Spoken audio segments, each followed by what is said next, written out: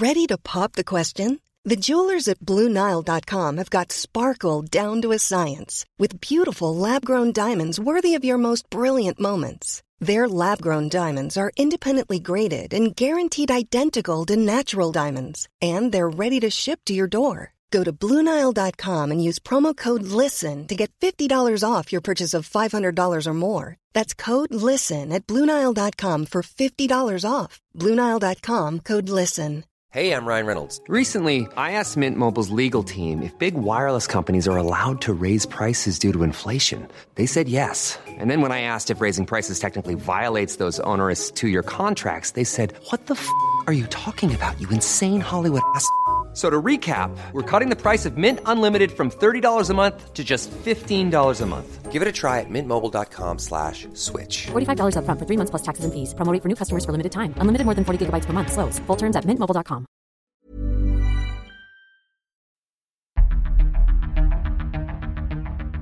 I'm David Knowles. And I'm Francis Durnley. And this is a special episode of Ukraine, the latest. Bravery takes you through the most unimaginable hardships to finally reward you with victory. If we give President Zelensky the tools, the Ukrainians will finish the job. Slava Ukraini! Nobody's going to break us. We're strong. We're Ukrainians. Journalist Simon Shuster has reported on and from Ukraine for many years for Time magazine, the Kiev Post, and many other distinguished publications. Most recently, he spent a year following and interviewing key figures in Kiev's presidential office, including the president himself, Volodymyr Zelensky. In his new book, The Showman, Simon relates how he saw firsthand Zelensky conduct this war, from the bunker to the front lines, and how Zelensky used his experiences as a communicator to articulate and inspire the country's defiance. In the book and our interview, Simon examines how the brutal invasion and Ukrainian resistance changed Zelensky, creating a tougher, more serious man than Simon had first met in 2019 on the eve of his astonishing presidential victory. It was a privilege to be able to speak to Simon, a long-time listener of the podcast, and understand more about his time with Zelensky during this time of war. This is not one to miss. Here's our conversation. Well, Simon, thank you so much for your time. It's a real pleasure to speak to you about this.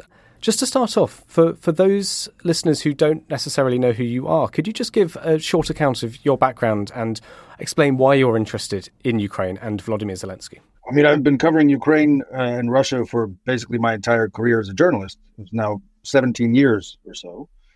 President Zelensky is not the first president of Ukraine I've profiled and interviewed and spent a lot of time with. He's the third. So I interviewed President Yanukovych in 2012. I followed around President Poroshenko during his presidency quite a bit. So it was quite natural for me when Volodymyr Zelensky announced his candidacy and began climbing in the polls to pay some attention and tell my editors, hey, there's this comedian who is gaining ground. We should pay attention to his campaign because he might just win. So that was the origin of my interest. They said, okay, yeah, go for it. Take a look. But I cover Ukraine intensively, yes, for many, many years. That is what I do. Tell us about the first time you met Volodymyr Zelensky. What was the situation? What was the scene in which you met him? And what did you make of him? Yeah, I met him backstage, the premiere of his comedy variety show in March of 2019. That performance, I would say, doubled as a campaign rally. His comedy was often indistinguishable from his electioneering. And it was a show in the biggest concert venue in Kyiv, the Palace of Ukraine. And I got in touch with his team, and they brought me backstage, and I saw President and candidate Zelensky for the first time backstage as he was pacing around and dealing with his stage fright, which often affects him before a performance. As I learned from his allies at the time, his friends, there had been a bomb threat at the theater that afternoon. Someone called in, an anonymous caller, and said, there are explosives in the theater. They're going to blow up during the performance. So I think that also contributed to Zelensky's nerves that night. He and the management of the venue decided to go on with the show after police had come in and looked around and did not find any explosives. So they said, okay, it's probably a hoax. Let's just continue with the show. That was quite a fraught and interesting atmosphere to meet him and to observe the show and really get to know a lot of his friends and fellow comedians, some of whom then followed him into power when he won the elections. So my first interview with him was that night. After he finished his performance, we went back to his dressing room and talked about his plans for the presidency. I was quite curious. After spending some time with his friends and his comedy troupe that night, I was like, man, this is really fun. You got all your friends around you. You got all these go-go dancers. And it's like just a party atmosphere wherever you go. You're surrounded by people who love you and adore you. Your fans absolutely love you. And none of that is going to follow you into the presidency. I told him, why do you want to do this? You're going to have to travel around to Brussels and London and Washington and deal with all these boring politicians and, sit through all these summits of world leaders. It doesn't sound fun. And as I describe in the book, he didn't have many very well thought out answers. He didn't have a clear electoral platform. So to answer your question more directly, he struck me as kind of a naive figure, very optimistic, very confident in his abilities, as he put it, to figure it out, meaning figure out how to be president. But he was, in my opinion, then at the time, as I wrote, quite unprepared for what was coming. You mentioned you've also interviewed Yanukovych and Poroshenko. Yeah. How was Zelensky different in your view? And when you met him, did you think he could win? Yes, I thought he could win. I mean, it wasn't so much my opinion. It was the opinion polls. By the time I arrived in Kyiv to cover the campaign, he was well ahead. How is he different? Oh, man, that's a big one. He's very different from Poroshenko and Yanukovych. They're all very different characters. I think the contrast that I described most clearly in the book goes into the feud between Poroshenko and Zelensky in some detail. And I try to paint both of them in three dimensions. I think one thing that I describe in the book is the difficulty that Poroshenko had in keeping the world's attention. He's a good public speaker. He's a good politician. He's fluent in English. And he was able to make the case for Ukraine on the world's political stages fairly effectively. But he lacked the charisma and the ability, the showmanship of Zelensky. And I think that hurt him, and it hurt Ukraine's effort in the war leading up to the full-scale invasion when President Poroshenko was in office.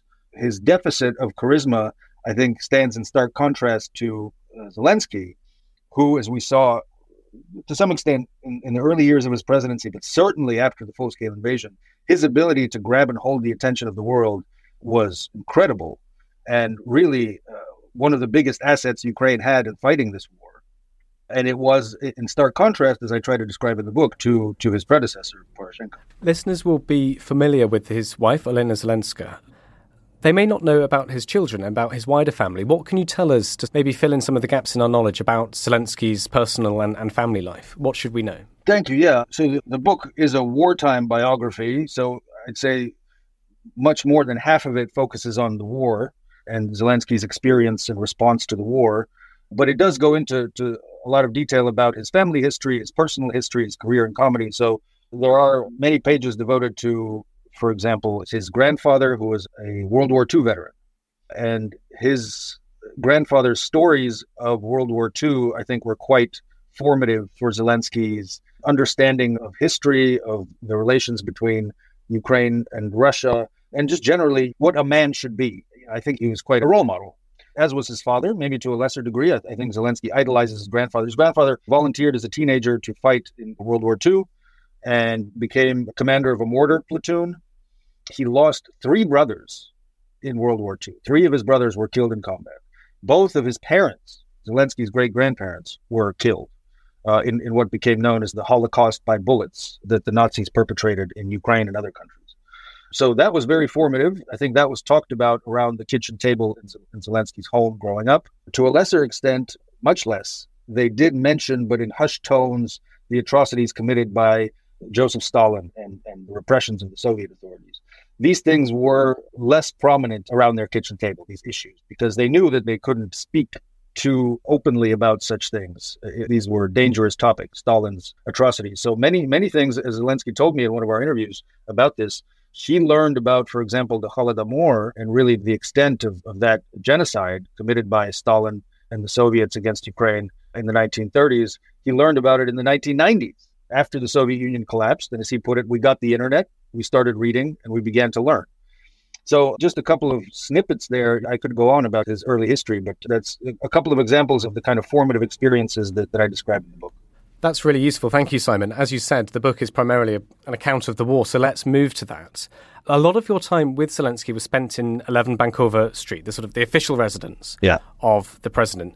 Could you give us a sense of what is it like to be inside there? What kind of building is it? What do you see when you walk in?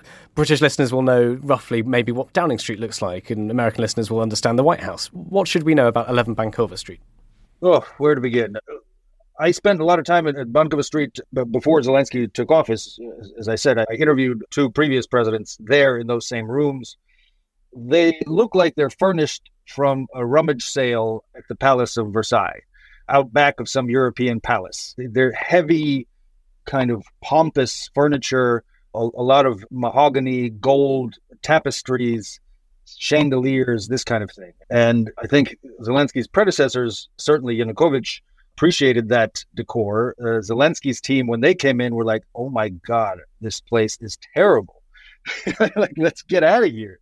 They had a lot of ideas of how to remodel it. It reminds you of a kind of traditional European palace of power. And they had ideas to move to a different building because they disliked it so much. It stank so much of the air, the musty air of past administrations, that they really wanted to gut the place and or move. But they were not allowed to by, first of all, the bodyguards. They said, no, this place is designed for your security. It has a bunker that may come in handy one day.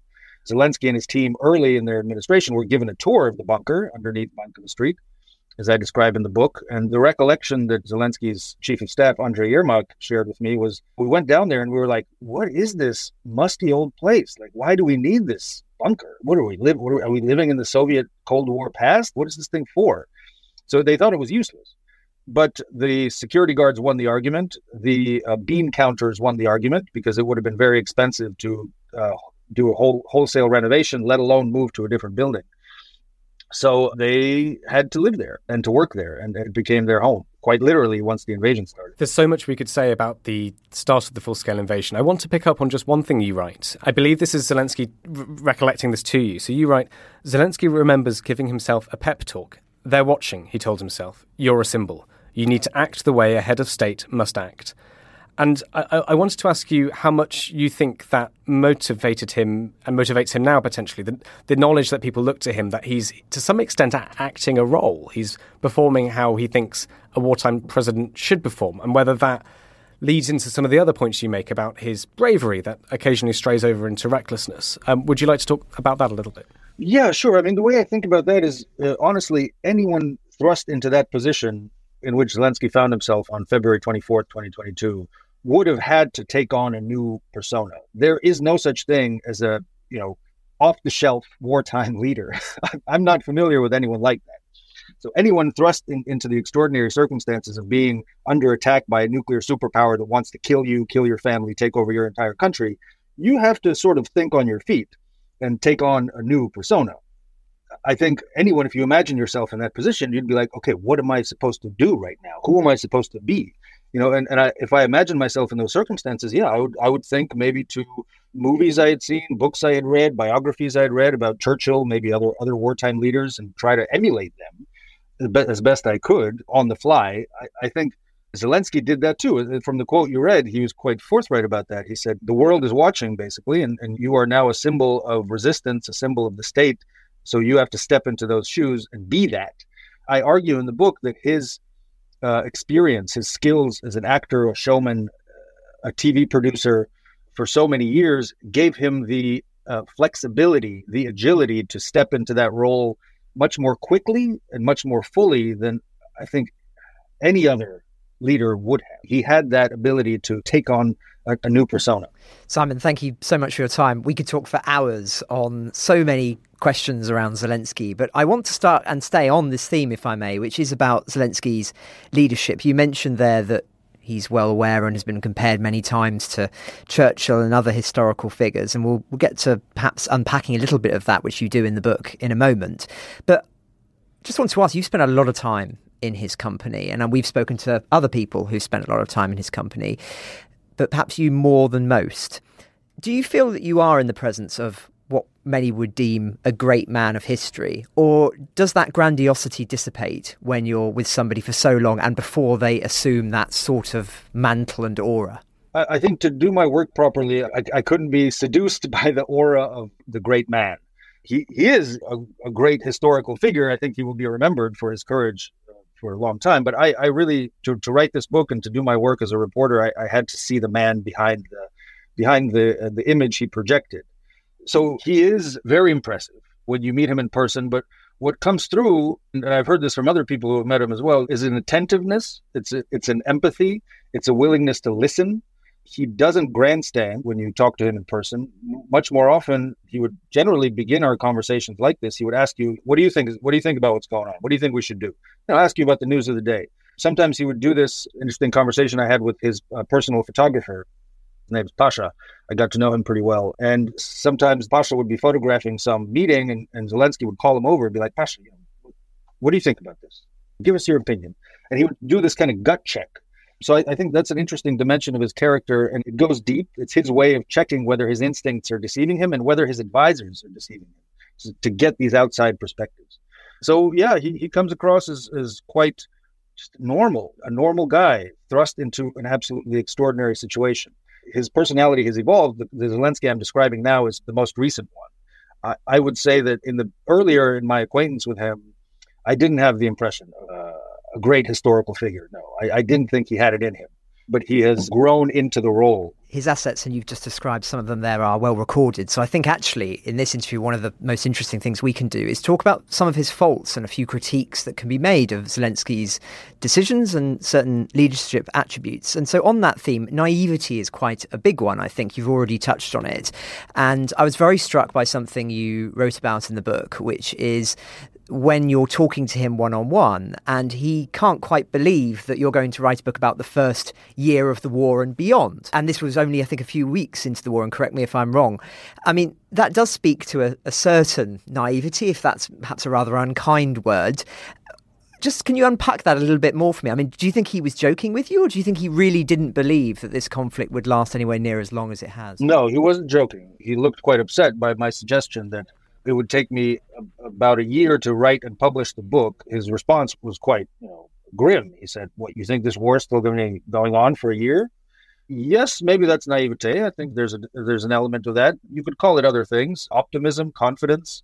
I think he believed, certainly at the time, this was, as you said, a few weeks into the invasion, he believed that it could still be brought to an end in a negotiation with Putin, that there was a way out, that this wouldn't go on for so long. And indeed, he and many of his advisors were promising Ukrainians in their public pronouncements some quick victory, a quick end to the war. This was their appeal to many Ukrainians to volunteer for the military, saying, join us, participate in our victory. It'll take, famously or maybe infamously, one of his advisors said 2 to 3 weeks and we'll be done. Others said a few months. So no, he wasn't kidding. He believed that it would end sooner. But yeah, he was forced eventually to part with those illusions. Yeah, I wouldn't say he's so naive now, but he still has an abiding and very deep confidence in himself, in victory. This isn't an act. He really believes. And I'm not saying he's wrong to believe in Ukraine's ultimate victory. But if you compare and contrast it with the conversations I've had with some of the people around him, including commanders and his advisors, some of them lack that confidence. I wouldn't say most of them, but some of them don't believe quite as fully in Ukraine's ultimate victory, meaning the restoration of all of Ukraine's occupied territories and so on. But Zelensky has that. If you want to call that naive, yeah, that's one way to put it. But I think it's just a fundamental confidence he has in himself that has been a hallmark of his personality going back, to the very beginning of his career. That's fascinating. And just staying on this theme, critiques have been made by some that perhaps earlier in the war, he unified the world by having that very absolutist position and absolutist definition of victory, as you've just articulated. Do you think to a degree that he is now trapped in that? Do you think he does still have room for political manoeuvre? Or do you think that in a sense he has now no choice but to pursue that line? I mean, I don't deny in any sense that he really believes that, but I'm wondering the degree to which he's actually a prisoner in his own articulation now that was not perhaps necessarily always predetermined to be the definition of victory that Ukraine sought. No, I don't think he's trapped at all. He's far too clever and far too agile a leader.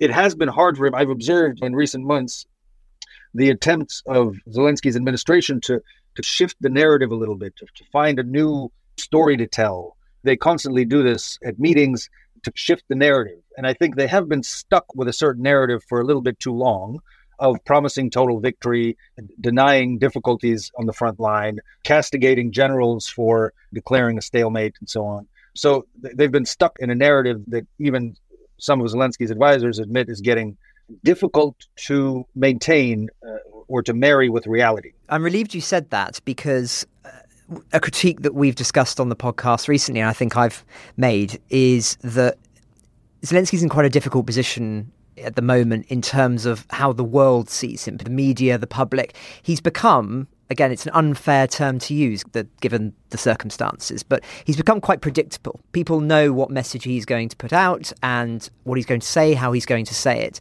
That comes with impediments, because people, after a sustained period of time, get used to what you're going to say, and they do, to a certain degree, unfortunately, switch off.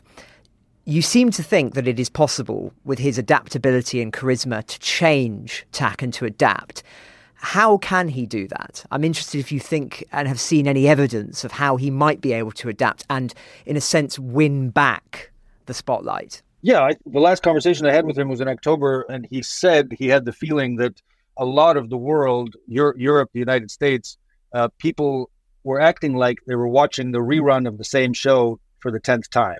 And that was making them change the channel. Just to reinforce the point you just made. There's a live discussion going on in the office of the president, how to shift, how to liven up the messaging, to give a fresh momentum to his message and his persona in the international media. They can do it. There are a lot of ideas batted around. I don't presume to give them advice on this. They're much better at this stuff than I ever could be. But if, for example, they come to the conclusion, and I'm not saying this is appropriate, but if they were to come to the conclusion that promising total victory is not the best way forward, that they need to adjust the narrative, they would begin to talk in different terms to prepare the population of Ukraine for a different outcome in the war. It sounds quite vague. I'm sorry. I don't know how they would do that exactly. But honestly, reading between the lines of some of his statements in Davos, for example, just in recent days, I have the sense, I haven't had a chance to talk to his advisors about this. This is too recent, but I have the sense that they're already shifting a little bit their rhetoric. Certainly the language that Zelensky uses in talking to Western leaders, he seems to be putting more of an emphasis on the word peace rather than victory. That's just an immediate impression I had just watching his most recent statements. So we would see it in these kinds of things. The way he uses language, the main message that he presents in his speech making, he's certainly capable of doing that. He's not ideological or fixed in his message. He's always looking for a new message, a new way to move forward and to keep the attention of the world and to advance Ukraine's victory as much as he can. Can we talk a little bit more about the changes you've observed in his character and leadership style maybe as well? Mm-hmm. I was struck by this sentence from your book. The greatest changes took place in the first months of the Russian invasion. Stubborn, confident, vengeful, impolitic, brave to the point of recklessness, and unsparing towards those who stood in his way, he channeled the anger and resilience of his people and expressed it with purpose to the world. Some of those words there, stubborn, vengeful, impolitic, could you unpack them a little bit for us? When did you see evidence of this, and how did you see that? What was the context? Yeah, impolitic certainly comes through in descriptions that I have in the book of his conversations with foreign leaders, where he was like, give me what I need. Give it to me now. I need it now. There was no room for politesse. There was no room for diplomatic courtesy. He was like, give it to me. Let me borrow it. I'll give it back. Whatever. This was the tone he used in many of his conversations with foreign leaders. Vengeful, I think the desire for revenge, especially after the atrocities uncovered in Bucha and other places, liberated towns, villages, created a great desire among the population for revenge. And he channeled that. He internalized it. He felt it deep in his heart, and he expressed it. There's a quote in there later in the book where he said something like, our little enemies will die like the dew dries in the sunshine. This language of we will take revenge against you evil bastards who have invaded our country. This became very much part of his persona and his message. What was another characterization there? You write unsparing towards those who stood in his way, which I thought was interesting. Yes. Who are you talking about? Yes, I'm talking about certain representatives of the media in Ukraine, political opponents who piped up and began criticizing him and began attempting a return to politics as normal at a time of war. He was very impatient with that. And he made very clear that he would not tolerate anyone acting like it's a good time to go back to criticizing the head of state at a time of war. Under martial law, power moves to the supreme commander-in-chief, which is Zelensky in this case. So he took a very firm position that, yes, the state has the right to control the airwaves, to censor the media, and he was going to use that, as he put it, weapon of information, and he was going to point that weapon in the direction of the enemy and not at his own head, as he put it. So there's an example for you. So yeah, that sentence that you read is a kind of summary, but throughout the book, you see all these qualities emerge in him as the invasion progresses. Could we talk a little bit about some of your trips you took with Zelensky? So I believe the two big ones you talk about are to Bucha and to Kherson. What are the memories that stand out to you from those times? What surprised you maybe about these visits? What really comes through when you think back on them now? There's a lot, yeah. One anecdote that I often think about, and I've described it in my articles for Time magazine and also in the book. We went to Kherson by train together 2 days after Kherson was liberated from the Russians in November 2022. And one of our first stops there when we arrived was the central square of the city, where Zelensky had come to raise the national flag above the square before the eyes of the news media and a group of a couple hundred locals who had gathered to celebrate their liberation. So we're standing there on the square and waiting for the news media to arrive in buses to record this ceremony. And these loud explosions begin. They sound very close to where we're standing, so close that you can feel them in your rib cage. You couldn't see anything blowing up, but it sounded like artillery was booming very near us. I got quite spooked. Everybody went silent and started looking around for a shell or a missile to come arcing down. Zelensky was standing just a few steps away from me and was not wearing a bulletproof vest, not wearing a helmet, as was his habit in these situations. And he didn't seem spooked at all. Instead, he, at that moment, saw that the soldiers who were on the square had set up a Starlink internet terminal and plugged it into a diesel generator so that they had internet access there on the square. And Zelensky saw that, and he took out his iPhone, and he was like, "Hey, what's the Wi-Fi password?" He plugs in the Wi-Fi password, and he starts scrolling through social media, checking his messages, checking his phone. I think about the fact that the phone has been his weapon, the way he has, in many instances in the war, experienced the war through his screen, the way that many of us have, seeing the footage of devastation appear on social media. But also that is the way that he has communicated with the world. That is the way he has delivered his message. That is the way he has made the world see the image of the war that he wants us to see. And that's what he did in that moment when I was freaking out and wanting to jump back in the convoy and get out of there. He was like, let me jump on social media here for a minute. Something I've really wanted to ask you, we spoke briefly about this before we started the recording. You mentioned his dealings with world leaders, and as you just described, it was quite impolitic with some of them. Give me this, I need this. What was your sense of his relationship with Boris Johnson, the former British Prime Minister? We certainly in Britain saw what seemed like an incredibly close friendship and mutual regard for each other's bravery and ability to perform, if we can put it like that. What was your sense of that from where you were standing with Zelensky? Yeah, that was very genuine and deep. I think they kept a kind of running list of foreign countries and foreign leaders who were problematic partners, who needed some extra attention to convince them to give support. We can talk about that list later if you like. Boris Johnson was always at the top while he was prime minister. It was at the top of the other list of the most loyal, the most reliable, and honestly admired and loved leaders. That was very clear in all of my conversations where Boris Johnson came up. I think the roots of it are from the difference in tone in the days before the invasion. The difference in tone, if you compare what Boris Johnson was saying to Zelensky, for example, at the Munich Security Conference, a few days before the invasion began.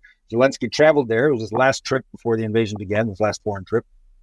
And he met with a bunch of foreign leaders, the leaders of all the big European countries. Kamala Harris, Vice President of the United States, was the head of the U.S. delegation. He met with all them.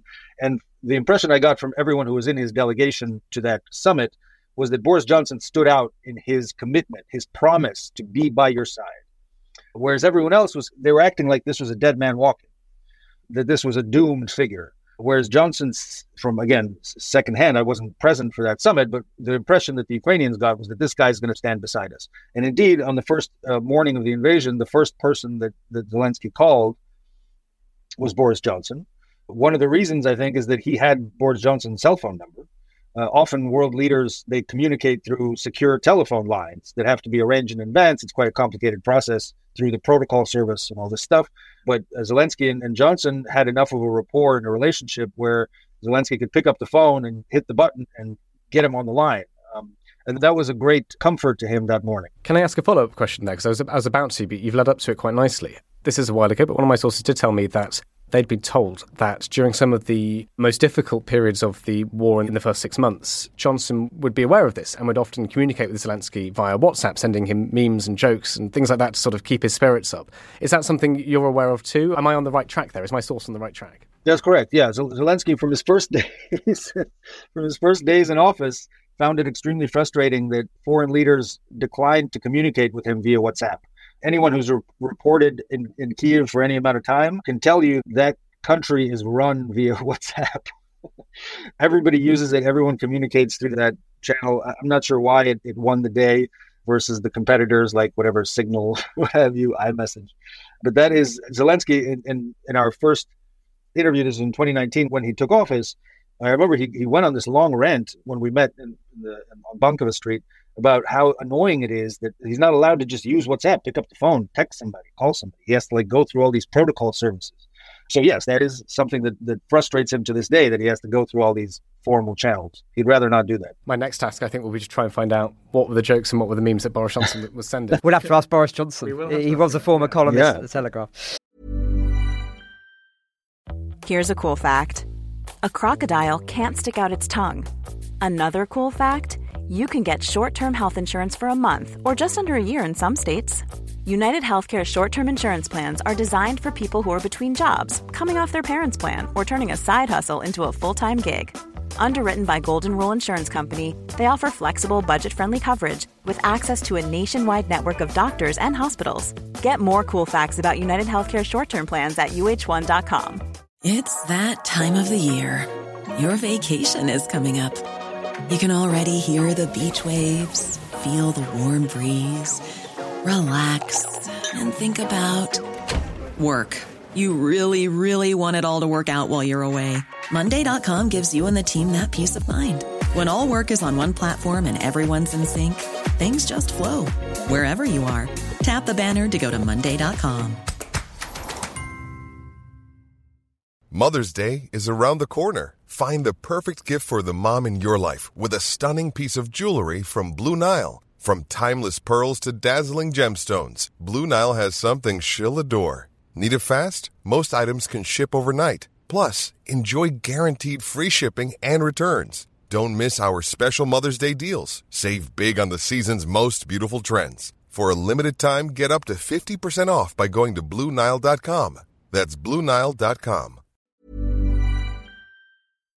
Moving away slightly, but there is a connection between the two, I think. Another really interesting thing you say in your book is that he's often compared with these great political figures, which we've referred to, but actually the figures he admires most are artists or essayists who critiqued fascism or the evils of a dictatorship. And of course, we were referring to Boris Johnson here, and I'm not really comparing Boris Johnson to the greats like Charlie Chaplin or George Orwell, but there is a sense that he's a writer, he's a journalist, he sees the world, I think, in that slightly more artistic sense. Just wonder if we can unpack that a little bit more. Zelensky, the thinker, the artist, the creative, and the role that has in how he has fought this war and how he sees the world, perhaps.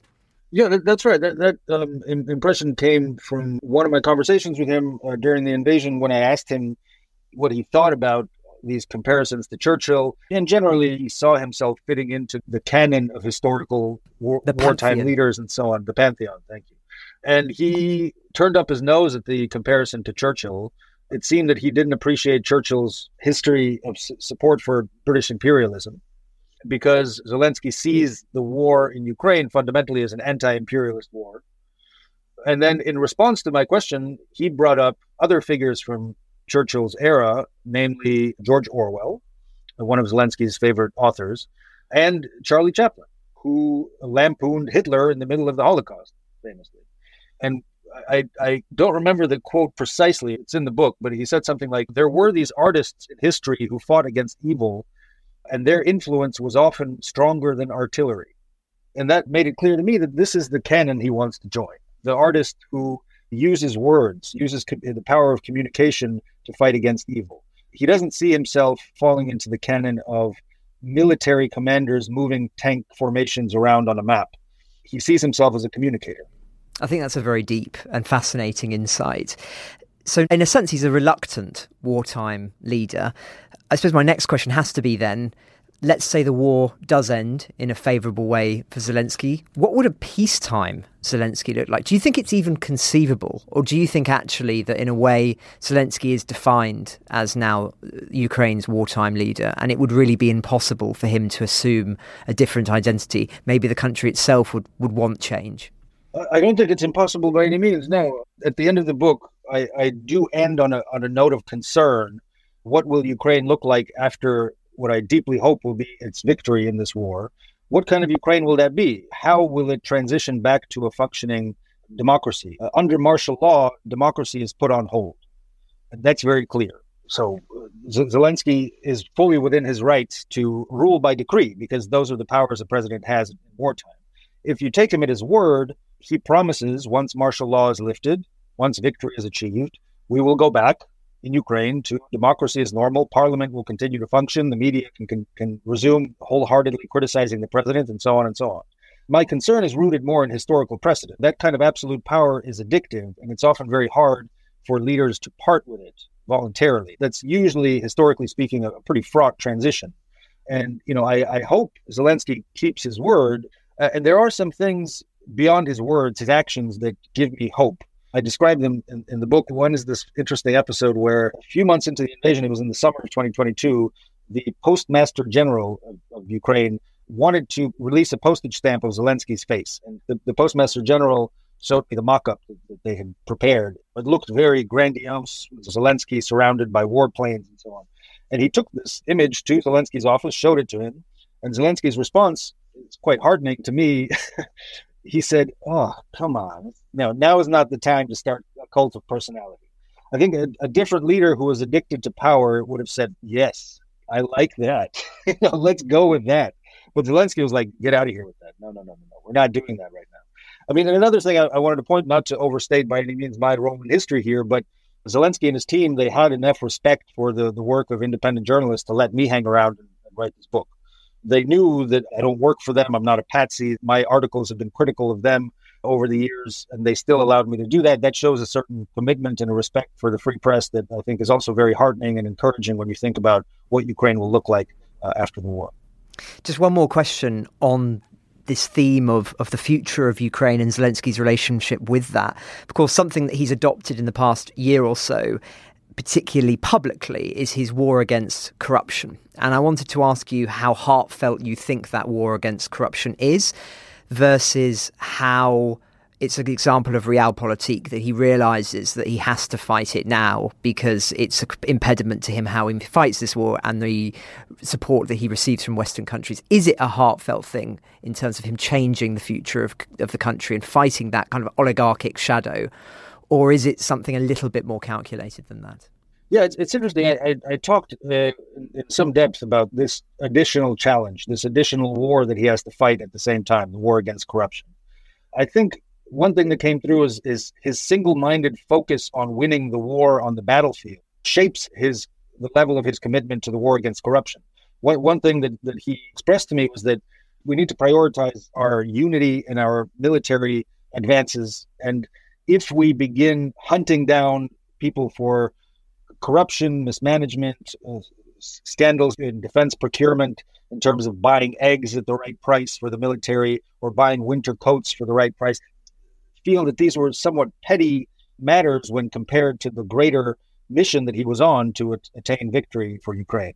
But the problem there is, and he was very, very sensitive to this, he's under enormous pressure from his allies in the West, in particular the United States, to combat corruption.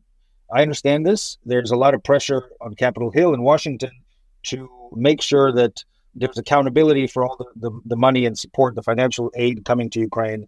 The Americans want to make sure that the institutions in Ukraine are healthy enough to protect this the money coming from the United States. So he's under enormous pressure to deal with corruption even while fighting the war. He does express a level of frustration, saying, it's very difficult to fight both wars at the same time, because the war against corruption, one thing it could lead to is a kind of gutting of the leadership. So, as you saw with Defense Minister Reznikov, he was moved from his post in relation to a corruption scandal. No one I talked to in Kyiv said he was corrupt. Everybody said that he had failed to pay attention to certain scandals related to purchases of eggs and purchases of winter coats and so on in his ministry. And it was frustrating to Zelensky to think that he lost a minister of defense, a very important figure in his circle, because of these scandals. He did give Reznikov multiple opportunities to deal with this problem internally without removing him. And Zelensky was criticized for that. We may be getting into the weeds of the kind of the corruption war here too much. I'm sorry if we are, but I have a great deal of sympathy for his position that a kind of a war against corruption and what it would require of the Ukrainian leadership would be very destabilizing for the state. You would have to prosecute a lot of people. You would have to fire a lot of people, even people who are not themselves corrupt, but who were part of a ministry or leading an agency that had some problems with corruption. And he thinks that would be in some ways detrimental to the war effort. Simon, you spent a year with him, talked to him countless times. What was your most difficult conversation? I spent a year following him around and spending time with his team. In total, I've had 6 interviews with him. So it's not like I was brushing my teeth next to the guy in the morning. It was more that I was in the presidential compound observing life there. I didn't see the president every day by any means. So just want to be clear about that. I don't want to overstate my access here. The most difficult conversation, I'd say, was before the invasion. I interviewed him in November of 2019. It was hard to see him at that time. What he was doing was, on the one hand, preparing for his negotiations with Vladimir Putin, his first in-person peace talks with Putin, which would not go well, and at the same time dealing with Donald Trump and the whole scandal that led to Donald Trump's first impeachment. Donald Trump's efforts to essentially extort political favors from Zelensky and the Ukrainian leadership. So I really felt for him. He was very disillusioned. He was confronting all the ugliness of political and partisan warfare for the first time. He was very dejected. And one thing he said, and I described this meeting in the book, is, I don't trust anyone at all. Everyone just has their interests. There are no alliances. And that cynicism was difficult to see. Only after 6 months in office, the happy-go-lucky, optimistic, naive charmer had been poisoned with this kind of political cynicism. That was difficult to observe. So I think of that as a difficult conversation. And I know that the pressures he's faced during the invasion are much more dramatic and consequential. But at the time, I think he was really beaten down, and it was tough to see him at that time. I've asked that question, so I can flip it round. What was the sort of maybe the most inspiring or the best moment you had with him over the last year? The best moment. The final chapter of the book describes the trip that we took to Kherson after its liberation. That's just by chance, that this was a kind of upswing. Ukraine at that time had gone from victory to victory. They had liberated the region of Kharkiv, then soon after winning the Battle of Kyiv, and then they liberated Kherson. So he was riding high. There was a great deal of optimism around him and around his team and everyone who works with him. And we had a very interesting conversation on the train about how he sees the fundamental goals of this war, to free Ukraine from the final bonds of empire that were left over after the collapse of the Soviet Union, and to see the way that he thinks about extricating and ripping out all the Russianness left in him from his upbringing in the Soviet Union, all the nostalgia, how he thinks about removing all these things from himself and finally breaking the bonds of Russian oppression that he, for most of his life, did not recognize as oppression. But now he sees that is what it is, and his mission fundamentally, and this is what we talked about, is to break those bonds. Another trip that will be known to listeners, because we talked about it on the podcast at length, was his fairly recent trip to the United States, which by many accounts, including yours, did not go well. I wanted to ask you about your Time magazine cover story, which caused a bit of controversy, I think it's fair to say, at the time. Oh, yeah. Looking at how that trip went, which was not particularly well received from either the Democrats or the Republicans, and indeed, I think, critiquing some of the ways that Zelensky and his team had approached the United States. It seemed to, I think we said at the time, articulate the anxiety of the moment when you published that piece a few months ago, and indeed at a particularly dark moment, the failure of the counteroffensive as articulated by some, the sort of pessimism of the moment. Did you expect the backlash? And how do you feel now, a few months on from its publication, about its impact and your conclusions in it? Well, I want to say my goal as a journalist, I'm not an analyst, I'm not a prognosticator, I don't pretend to give any advice or to pass judgment. I describe what I see, what I hear from the figures involved in the events I describe. So I by no means was trying to give some assessment or analysis or opinion of President Zelensky or the war or anything like that. I followed him from Washington to Kyiv. I spent a couple of weeks in Kyiv talking to him and to his advisors. And what I described is, yes, a very gloomy situation. Zelensky hadn't changed. Zelensky was still as determined as ever to achieve victory, but the context and the circumstances of the war had grown much more difficult. As General Valery Zaluzhny declared only a couple of days, I think, after my article was published, the counteroffensive had ended in something like a stalemate. So General Zaluzhny declared that in an interview with The Economist, but of course President Zelensky and his team were hearing that from Zaluzhny much earlier. So the doom and gloom that I was hearing from them, I think now with hindsight, came from the fact that they were receiving this news from the front, and it was very alarming to them. So I, in that article, was trying to get across how they're feeling, how they're experiencing the war. I always try to do that. And this book, I want to be clear, it's not an analysis. It's a chronicle of what happened and how we got here, why we got here. It doesn't pretend to give advice to the president or anything like that. So I was surprised by the backlash. People do tend to blame the messenger. And I understand that. I respect that. I think the article diverged to a large extent from the picture of the war that Ukrainians were getting from the state-controlled television channels in Ukraine. So they weren't getting such a gloomy picture because that's not the picture that the Ukrainian authorities wanted their people to see. But I couldn't whitewash or minimize the problems that Ukraine was facing, that the president was facing, and I presented them honestly, not based on my opinion, but based on my conversations with the individuals directly involved in dealing with these problems. And you mentioned Zelensky there. There's a lot of speculation that in the coming weeks and months there might be a permanent fracturing in the sense of either a resignation or a sacking by Zelensky of Zelensky. Wonder if you've heard any more about that, and perhaps you can just talk a little bit more about their relationship and the ways in which they've agreed and disagreed with each other, because it does seem quite fundamental now, and there is going to have to be, if not a change, then there's going to have to be, I think, some kind of reconciliation on matters of policy and approach, because it does seem that there has been quite a pronounced deviation in recent months. Yeah, so I'd say there are two relationships that are really at the center of the book. One is the relationship between the president and the first lady. And the second one is the relationship between the president and his top military commander, General Zelensky. So I follow the evolution of that relationship from the point when they first met in the early days of the Zelensky administration in 2019, all the way through the first year of the invasion. And so it's a complicated evolution. It's a complicated relationship. And you're right. But in the book, you see how they went from a place of mutual admiration and respect and why they began to disagree and then to clash behind the scenes. That tension from all of my sources remains. I think there's a deep understanding within Zelensky's team that it would be extremely destabilizing and quite dangerous to remove the military commander in the middle of a war. So they recognize the gravity of such a decision. But you're right, since I finished the book, we have begun to see the disagreements between the two men spill into the open. I think most prominently around General Zaluzhny's declaration of what appears to be a stalemate along the front lines, and President Zelensky's expression of concern that the general would say something like that without harmonizing the message with the message of the president. Being diplomatic here. So we're seeing these things bubble up. I think in many ways, a very important factor in the way the war goes in the coming months and maybe longer will depend on the relationship between these two men.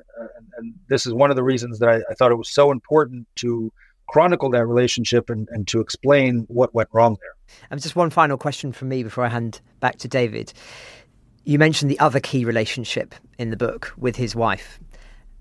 How integral has that relationship been in this war? And what other lights can you shine on her, given the amazingly important role that she has had at least in the public eye as well, in terms of visiting other countries, including Britain, on the outcomes of where we are so far? Yeah, her transformation over the course of the book is almost as dramatic, if not more so, than Zelensky's, in the way that she has been forced, often against her will, to take on new roles, new personas, new professions as her husband's career changes and progresses. Now, I think she's one of the most effective representatives, diplomats that Ukraine has. I describe her first visit to Washington, where she was received with enormous admiration and respect and was very effective in winning hearts and minds on Capitol Hill. And I also, in the article that we just talked about more recently, that came out in October after the book was finished, I describe how they gave a speech together in Washington at the end of September. And it seemed to me that actually the First Lady was the more forceful and more inspiring figure there on the stage when they were juxtaposed together. Zelensky was having a bad day, in fairness, but she really shined. And it's been interesting to observe. I also say that in the book, she, I think, helped me a lot in understanding him, in correcting some of his recollections about the past. He is in some ways a kind of myth maker, a storyteller, and sometimes he gets the facts wrong. And she was not shy during our interviews in saying, no, that's not quite how it went. Here's the real story. So I'm very grateful to her for that and for spending so much time talking to me for the book. She really gives us a perspective and a depth of understanding of the central figure in the book, President Zelensky, that would have been impossible to describe and to reach without her contributions. Simon, thank you so much for your time. Is there anything we haven't spoken about or any points you think have been unsaid so far? Anything you really wish we'd asked you? No, I don't think so. I want to thank you again for all your commitment to covering the war with the attention, the commitment, and the intensity that you have. I was always a keen listener of your podcasts in Kiev. I would listen to them over breakfast for the real inside scoop of what was going on the battlefield. So thank you so much for all the work you've done these last 2 years. It's been incredible. You say you were a keen listener. How can we make that a present verb again? I still am. Oh, okay. Phew. Well, thank you very much. Thank you so much. So just for our listeners, The Showman, the inside story of the invasion that shook the world and made a leader of Volodymyr Zelensky by Simon Shuster is available in all good bookshops. Simon Shuster, thank you so much for your time. Thank you. Great to be with you. Ukraine the Latest is an original podcast from The Telegraph. To stay on top of all of our Ukraine news, analysis and dispatches from the ground, subscribe to The Telegraph. You can get your first 3 months for just £1 at www.telegraph.co.uk/Ukraine the Latest. Or sign up to Dispatches, our world affairs newsletter which brings stories from our award-winning foreign correspondents straight to your inbox. We also have a Ukraine live blog on our website, where you can follow updates as they come in throughout the day, including insights from regular contributors to this podcast. You can listen to this conversation live at 1 p.m. London time each weekday on Twitter Spaces. Follow The Telegraph on Twitter so you don't miss it. To our listeners on YouTube, please note that due to issues beyond our control, there is sometimes a delay between broadcast and upload. So if you want to hear Ukraine the Latest as soon as it is released, do refer to the podcast apps. If you appreciated this podcast, please consider following Ukraine the Latest on your preferred podcast app. And, if you have a moment, leave a review, as it helps others find the show. You can also get in touch directly to ask questions or give comments by emailing ukrainepod@telegraph.co.uk. We do read every message. And you can contact us directly on Twitter. You can find our Twitter handles in the description for this episode. As ever, we are especially interested to hear where you are listening from around the world. Ukraine the Latest was produced by Giles Gear, and the executive producers are David Knowles and Louisa Wells.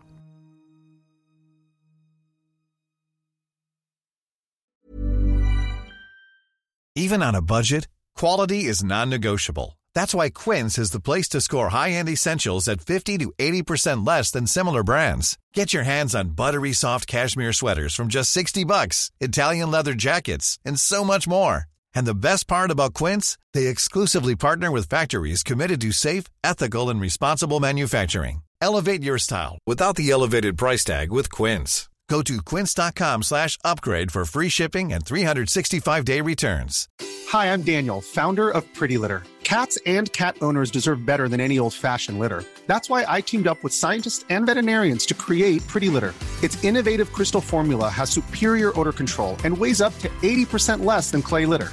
Pretty Litter even monitors health by changing colors to help detect early signs of potential illness. It's the world's smartest kitty litter. Go to prettylitter.com and use code ACAST for 20% off your first order and a free cat toy. Terms and conditions apply. See site for details.